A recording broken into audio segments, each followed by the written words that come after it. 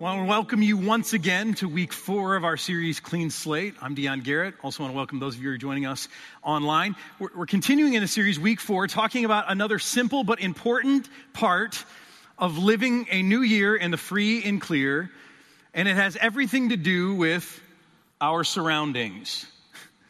Now, I don't know about you, but I think for most of us, there is some place right now in our house that looks a lot like this. Anyone want to own up? Maybe some of you just finished a move and your whole house looks like this, and in fact, I'm giving you PTSD today, or like twitching. But chances are, even if you haven't moved in a while, there's probably some place in your house that looks a lot like this. Maybe it's a storage room, maybe it's your basement, maybe it's your garage, maybe it's your office, heck, maybe it's your bedroom. No judgment here, wherever that is. I know that this is a scene in a lot of our houses. And what's interesting to me is that over the last 50 or 60 years, our material worlds have gotten so much fuller. In fact, in the last 50 or 60 years, I've talked about this before, the average size of an American home has almost tripled.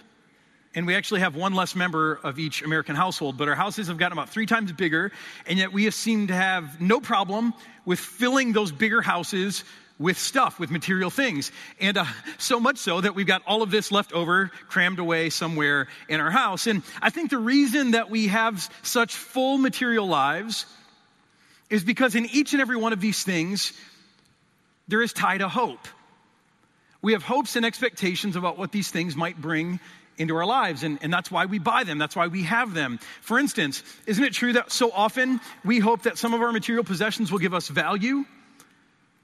You know, the car that we drive, it'll give us value. It'll be some sort of symbol of status, or maybe the neighborhood we live in, the kind of house we're in, that will communicate not just to the world, but to us. That, hey, I've done it. I'm worth something. I'm valuable. Or, I think about all the things in our lives that we buy, the possessions that we buy because we want to become better people. Self-improvement is a tricky thing, and so we buy things to make us better. This is my daughter's Fitbit. I don't have one. Anyone have a Fitbit or an Apple Watch or something that counts your steps? Some sort of, a bunch of you do, right? It's kind of fun. You get to count your steps, and it's a good idea, right? You buy this because you say, I want to think more about my health. I want to be more intentional about being active. I want to get healthy. I want to become better. And so, that's part of the reason we buy this. One of the hopes that we have for this kind of stuff. Or, I think about belonging. Isn't it true that we buy things, just be honest, we buy things because we want to belong. We want to fit in. We all do this. In fact, in front of you right now, I've got a pair of Lululemon workout shorts. Now, these are not my shorts. Mine are actually much shorter than this. These are my wife's. But, I remember back in the day, like, you go to the gym, and if you were wearing Nike, you were like it. You belonged. And I've actually got some relatives who work for Nike, so I get Nike clothes at a discount. But I've discovered that it's not good enough anymore. I'm kind of behind the 8 ball. It's like Under Armour, and if you're a woman, it's Lululemon. And so if you want to fit in at the gym, this is the kind of stuff that you have to wear. And, man, that's how life always is, isn't it? For me, at least, that's my story. I remember growing up, it was Air Jordans. Like, if you wanted to fit in, you wore some Jordans. And I got some Jordans, and everyone moved on to Reebok pumps. It's just kind of how my life works. Belonging has never worked for me that way. Or what about distraction?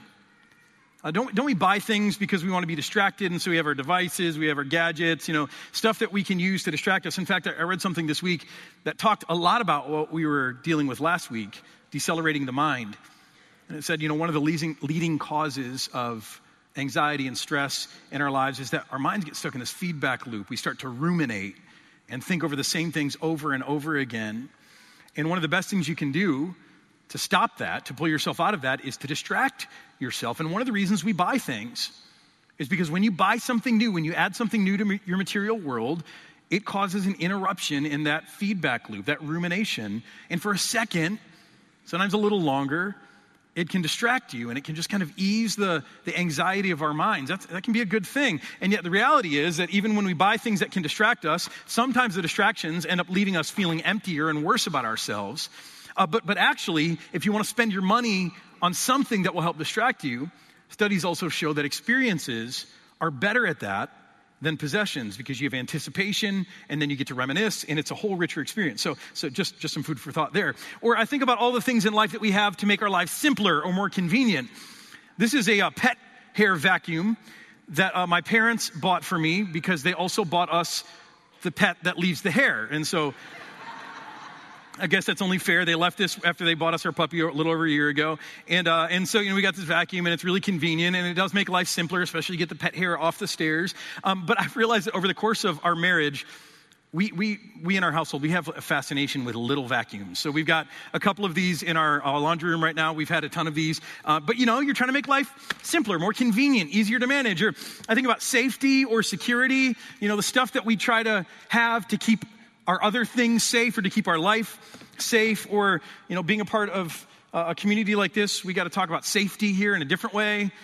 I always have other gear that helps keep us safe. Mine's just the Nerf kind. You've got a different kind, but, keep some people safe in life. And isn't it true that what we do in life so often is we think if we just get the right stuff, if we can surround ourselves with the right things, if we can keep our pantry stocked in case, our bunker stocked. I don't know if you've got those, if you're preppers and you got your bunker somewhere with enough stuff. We kind of think that if we just have the right stuff around us, we can insulate ourselves from hardship or difficulty in life. So safety is a big deal.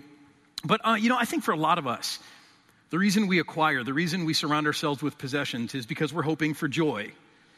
Now, I don't know if you recognize this. This is Lady from Lady and the Tramp. And Lady has a story behind her.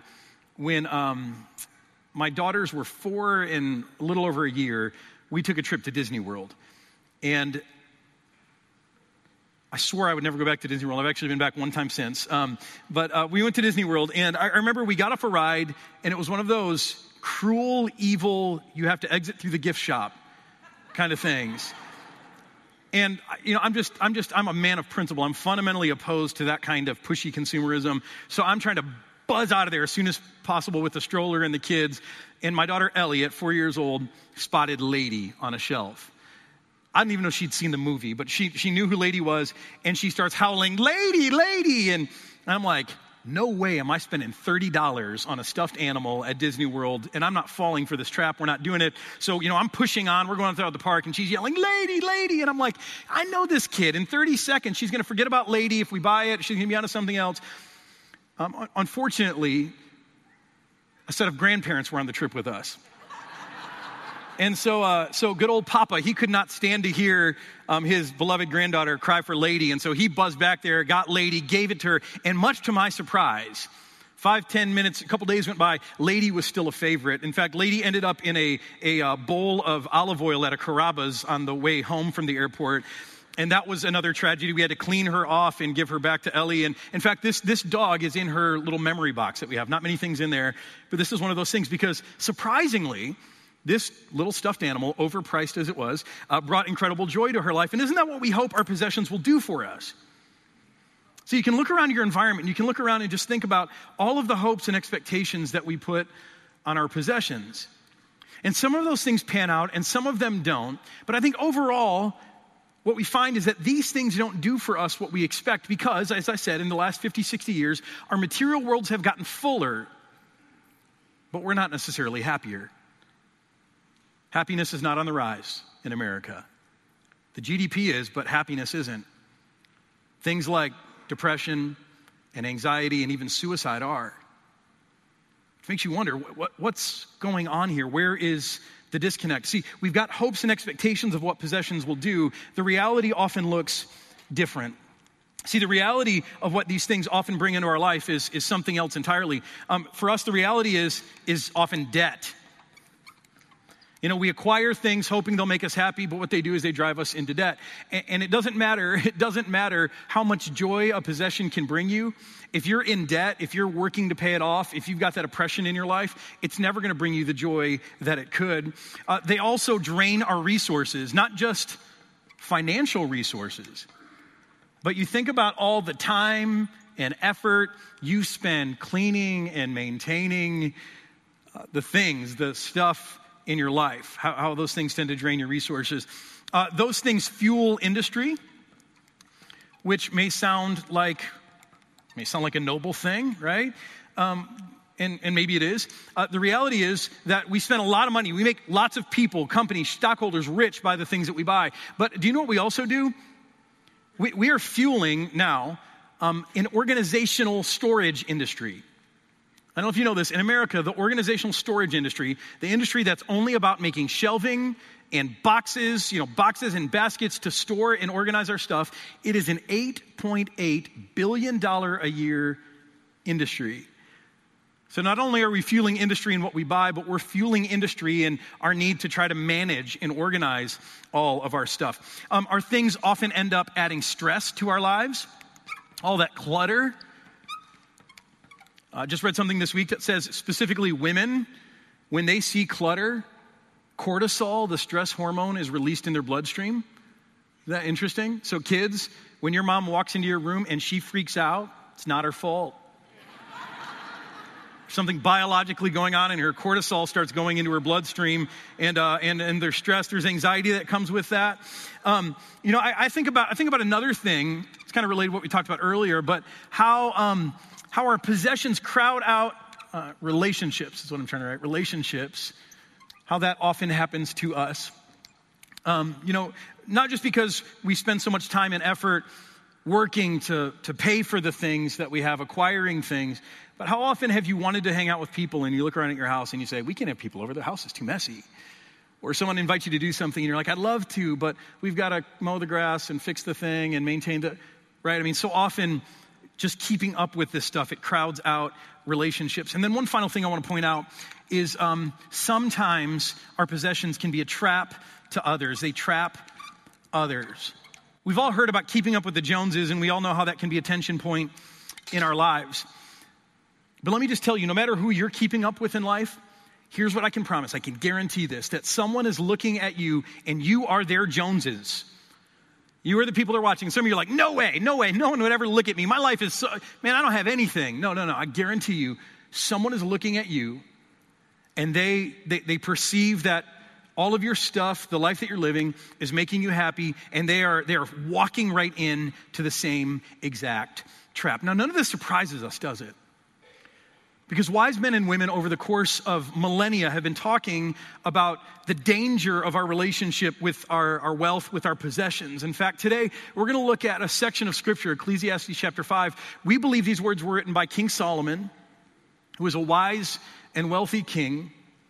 And 3,000 years ago, he gave us these words. He spoke these words about this tenuous relationship that we have with our money, with our possessions. Now, as we look at these words in just a second, starting at verse 10, I just want to caution you. I want you to be open-minded here, because I know you have certain expectations when you come to church about what guys like me, what the Bible will say about your relationships with your possessions.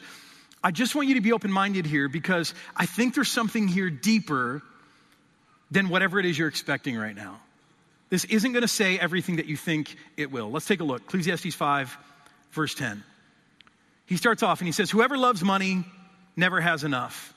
Whoever loves wealth is never satisfied with their income. How true is that? Studies show that when you ask most people how much money they would need to be satisfied, no matter how much they make, they say about 10% more.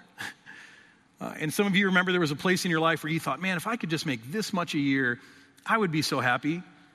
And maybe you were lucky enough to hit that mark, and now you're like, well, actually, if I could just move that up a few numbers, then I'd be happier.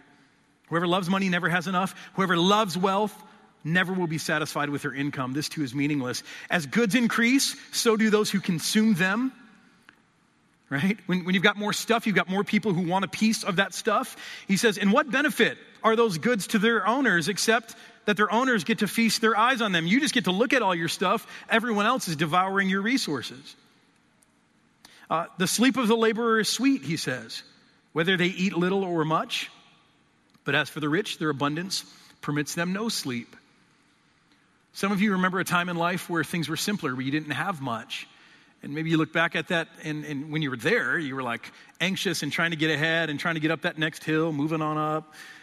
And now you're kind of in this place in life where you've got a lot more, but you kind of think back to those days and you think, man, there was just something about life then that was simpler, that might have even been better. That's what he's talking about here. He goes on, he says, I have seen a grievous evil under the sun, wealth hoarded to the harm of its owners. See, Solomon was onto something. His point is like, hoarding isn't only bad because you're not sharing with people in need, but hoarding is harmful to us. We're just kind of figuring this out in the last decade, how bad, how detrimental hoarding can be for our own being. And he says, man, wealth is hoarded to the harm of its owners. It happens all the time. Or wealth is lost through some misfortune so that when they have children, there's nothing left for them to inherit. And then he kind of sums up this section in this way. He says, everyone comes from their mother's womb. Everyone comes naked, rather, from their mother's womb. And as everyone comes, so they depart. They take nothing from their toil, from their work, that they can actually carry in their hands. Just think about some of those phrases. If you love money, if you love income, you'll never have enough. As goods increase, so do those who consume them. And what benefit do they really bring? As for the rich, the abundance of possessions permits them no sleep. Wealth is hoarded to the harm of its holders. We take nothing, brought nothing into this world. We take nothing out. We can't take it with us. It's amazing to me that 3,000 years ago, in a less materially rich society, people were still battling the same things with their money, with their possessions. 3,000 years ago, it was the same. And here you have this wealthy, rich, wise, powerful king who's saying, don't be deceived. This stuff is not all that you think. It can be good, but it can't scratch the itch that you think it will. And then 1,000 years after Solomon, Jesus picked up on this theme, and he talked about it all the time, about our relationship with our possessions. One place is in Luke 12. He said, watch out, be on your guard against all kinds of greed, for life does not consist in an abundance of possessions. An abundant life and abundant possessions, those aren't the same thing. And I'll tell you, sometimes I'm challenged by that, because I believe that if I had more abundant possessions, my life would be more abundant. My storage room says otherwise. So what's the solution? What's the answer? Well, for a lot of us, the answer is better organization, right? An $8.8 billion industry. In fact, I'm curious, how many of you know her? Anyone know who that is? Hearing some muttering. So that's Marie Kondo. She does the KonMari method of organization. This is like a worldwide phenomenon right now. A Japanese woman who has this method of trying to organize your space, has written a book called Spark Joy. She's on all of the talk shows. Probably some good stuff in here, but I guess the gist of it is you can get your life organized by folding your clothes up into very tiny little things. In fact, just take a look.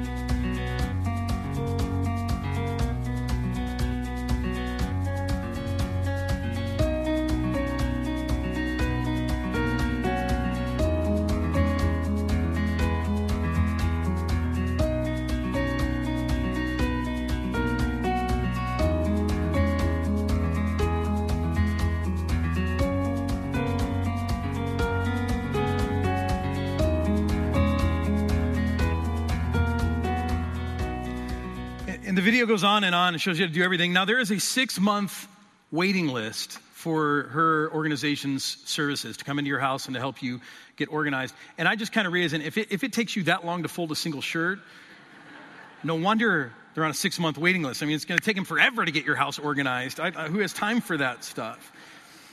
So for some of us, it's organization. For some of us, we have pushed back on the material world, and we've gotten very minimalist, and there's some value there, or maybe gone all Zen. If I can just live out of a backpack, and that's all I need. And here's what I want you to understand. According to Solomon, we'll see this in a minute, but according to me, you're never going to hear me say that the material world is evil, that it's bad, that possessions are bad for you. You're never going to hear me say that, because I don't believe it's true. In fact, in the beginning, God created a material world, right? And he looked at all of it and he says, it is good. He declared it to be good. And then he put the first humans, Adam and Eve, he put them in a materially rich environment, the Garden of Eden. And they didn't have technology. Maybe some of that stuff isn't great. I don't know. But my point is, he put them in a materially rich environment. I have a hard time saying that. A materially rich environment. And he gave it to them and he said, I want you to enjoy this. You and I, we are material creatures. We're not just spirits trapped in physical bodies, but we are spirits and bodies that are intertwined together. There's value to both of those things. When Jesus comes back, he's not just going to destroy the world and we just get to be spirits. No, but he's going to recreate the world. There'll be a new heaven and a new earth. He'll even raise up our bodies and give us new glorified material bodies. You will never hear me say that material things don't matter, because that's not true. They matter. And any worldview, any system that just says material things don't mean anything, they're wrong. That's not true. They have value. But sometimes, here's the problem. Sometimes we give the material world, we give material things more credit than they deserve. And we begin to pile hopes and expectations on those things that they just aren't made to handle. You don't hear Solomon in the conclusion of this. We're going to look at it in verse 18. You don't hear him saying, the material world is evil. Instead, you hear him saying something else. I want to show it to you, his conclusion. He says, this is what I have observed to be good, that it is appropriate for a person to eat, to drink, and find satisfaction in their toilsome labor under the sun during the few days of life God has given them, for this is their lot. Do you hear that? Make sure you catch that. This is what I have observed to be good, he said. He says, it is good. It is a blessing. It is appropriate for a person to eat, to drink, and to find satisfaction in the fruits of their labor. Right? Material things, the stuff of life.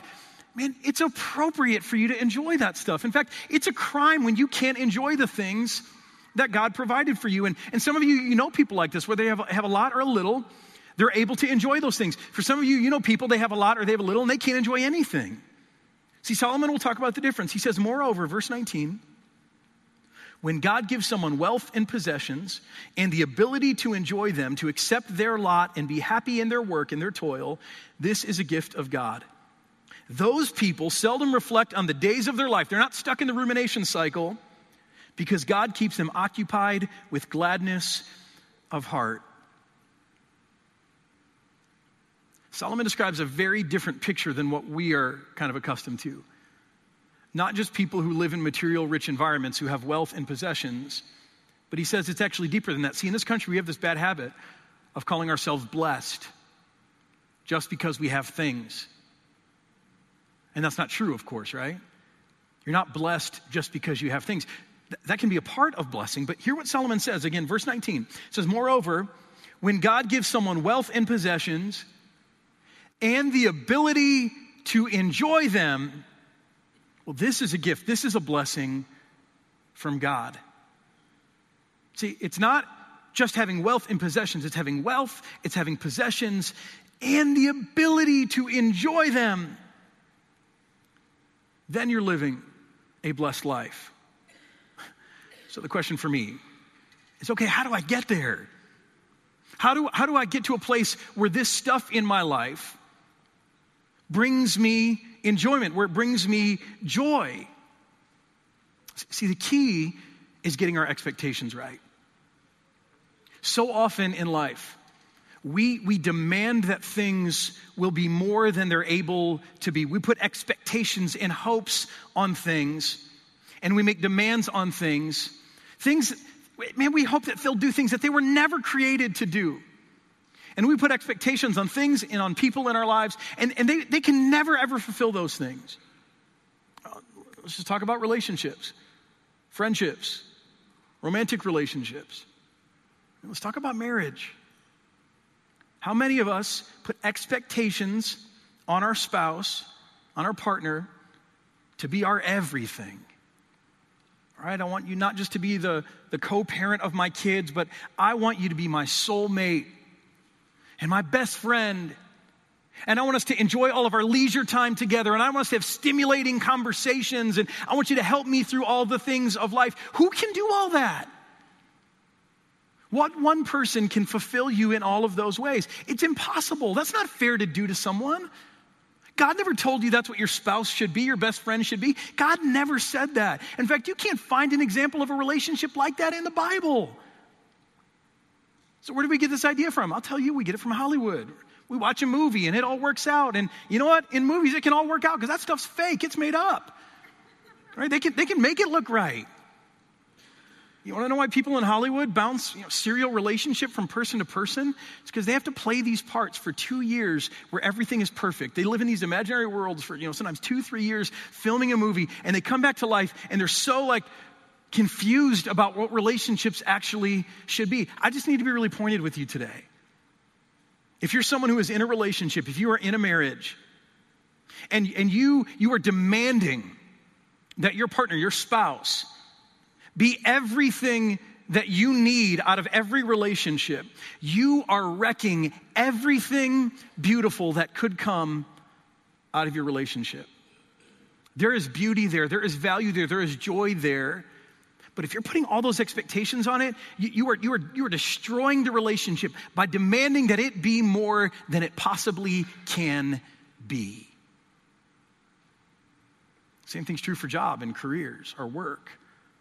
I talked to you a couple weeks ago about knowing our why for our work. And I think it's really, really important. But if you demand that your job, your career, your work, if you demand that your job not only fulfill you, but that it inspires you and it fills you with meaning and gives you purpose. Oh yeah, it also provides status for you so that you can impress others. Oh yeah, and then it provides enough for you to financially live the lifestyle that you and your family want to live, all while being able to retire by 65, preferably to someplace warm. And guess what? You'll never derive joy from your career. There is no dream job for you because there's no job that can do all that. And instead, you'll probably jump from career to career to career, looking for this perfect thing that never exists. And you'll never find joy. You'll never find satisfaction in those things.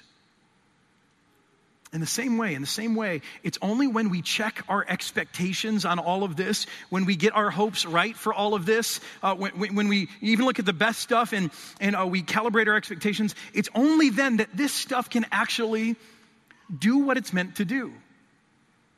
It's only then that these things can, as the book says, spark joy in our lives. It's only then that these things are free to be blessing. It's only when you lift off the heavy burden of expectation on all of these things that you can be grateful and you can count yourself blessed and you really can find the ability to enjoy these things. But if you're looking at this stuff and you're expecting that it's going to fill you with worth or value or security, come on, this stuff can't do that. I don't care how nice your car is or how nice your house is. It's not going to give you a sense of worth or value. I don't care how big your gun safe is. That's never going to give you security. See, if you're looking for worth or value or security, it can't be found here. Instead, though, you know what? God wants to give you that. God wants to give you that today without having to hustle for it, without having to work for it. If you want worth, man, today God is speaking over you that you are worthy, that He loves you, that you are sons and daughters. You want value? God gave His Son in exchange for your life. He traded His Son's life for yours so that He could have you, so that you could have fullness. Value? I mean, even still, God is governing over this entire universe, the entire cosmos, with you in mind. You want to talk about value? You can't find it here. But God's standing over you today saying, hey, I love you. I've given my Son for you. I'm governing over the universe for you. You are worthy. You are worthy. You are valuable in my sight. You want security? God holds you in the palm of His hands. It says that the number of your hairs on your head are numbered. It says that a sparrow doesn't fall from the sky apart from the will of the Father. It says, are you not more valuable than they? You want security? You find it by living your life in the hands of your Father. And you know what? Even when bad things happen, even when crazy things happen in life, guess what? He has secured not just this temporary life that we're living now, but He has secured our eternity that goes on forever. I know life feels like a big deal sometimes. I get so caught up in life, and yet there's an existence that goes beyond this life forever. He's secured that for you. You've got ultimate security in Him. He's kept that in heaven for you. It can't be taken away, even if things in life go wrong. So you want worth, you want value, you want security? It's not here. Stop demanding that this stuff bring that to you. It never will. But God can give that to you. You want belonging, you want joy, you want distraction from the pain of living? Don't look here. This can do that maybe temporarily, but if you really want to find that, look to people. That's why God put people in your life. That's what community can bring you, right? You want belonging? Find people who love you for you, not for what you wear, what you drive. That's belonging. You want to find joy? Spend time with people. If you want to distract yourself from the pain of living, immerse yourself in community, and it'll do something for you in a way that technology can't. You know, I distract myself, and then I feel lame and boring and dirty and gooey after I'm done. But people, I never feel that way after being with people I love. See, it's only when we get our expectations right on what this stuff can be and do for us. And these things can't bring us ultimate value or worth or security or belonging or even lasting joy. They can for a little while, but if we can just strip our expectations and hopes off of these things, then not only are we able to find the things that can really bring us value and security and all the rest, but then you know what happens? These things begin to be a blessing in our life again.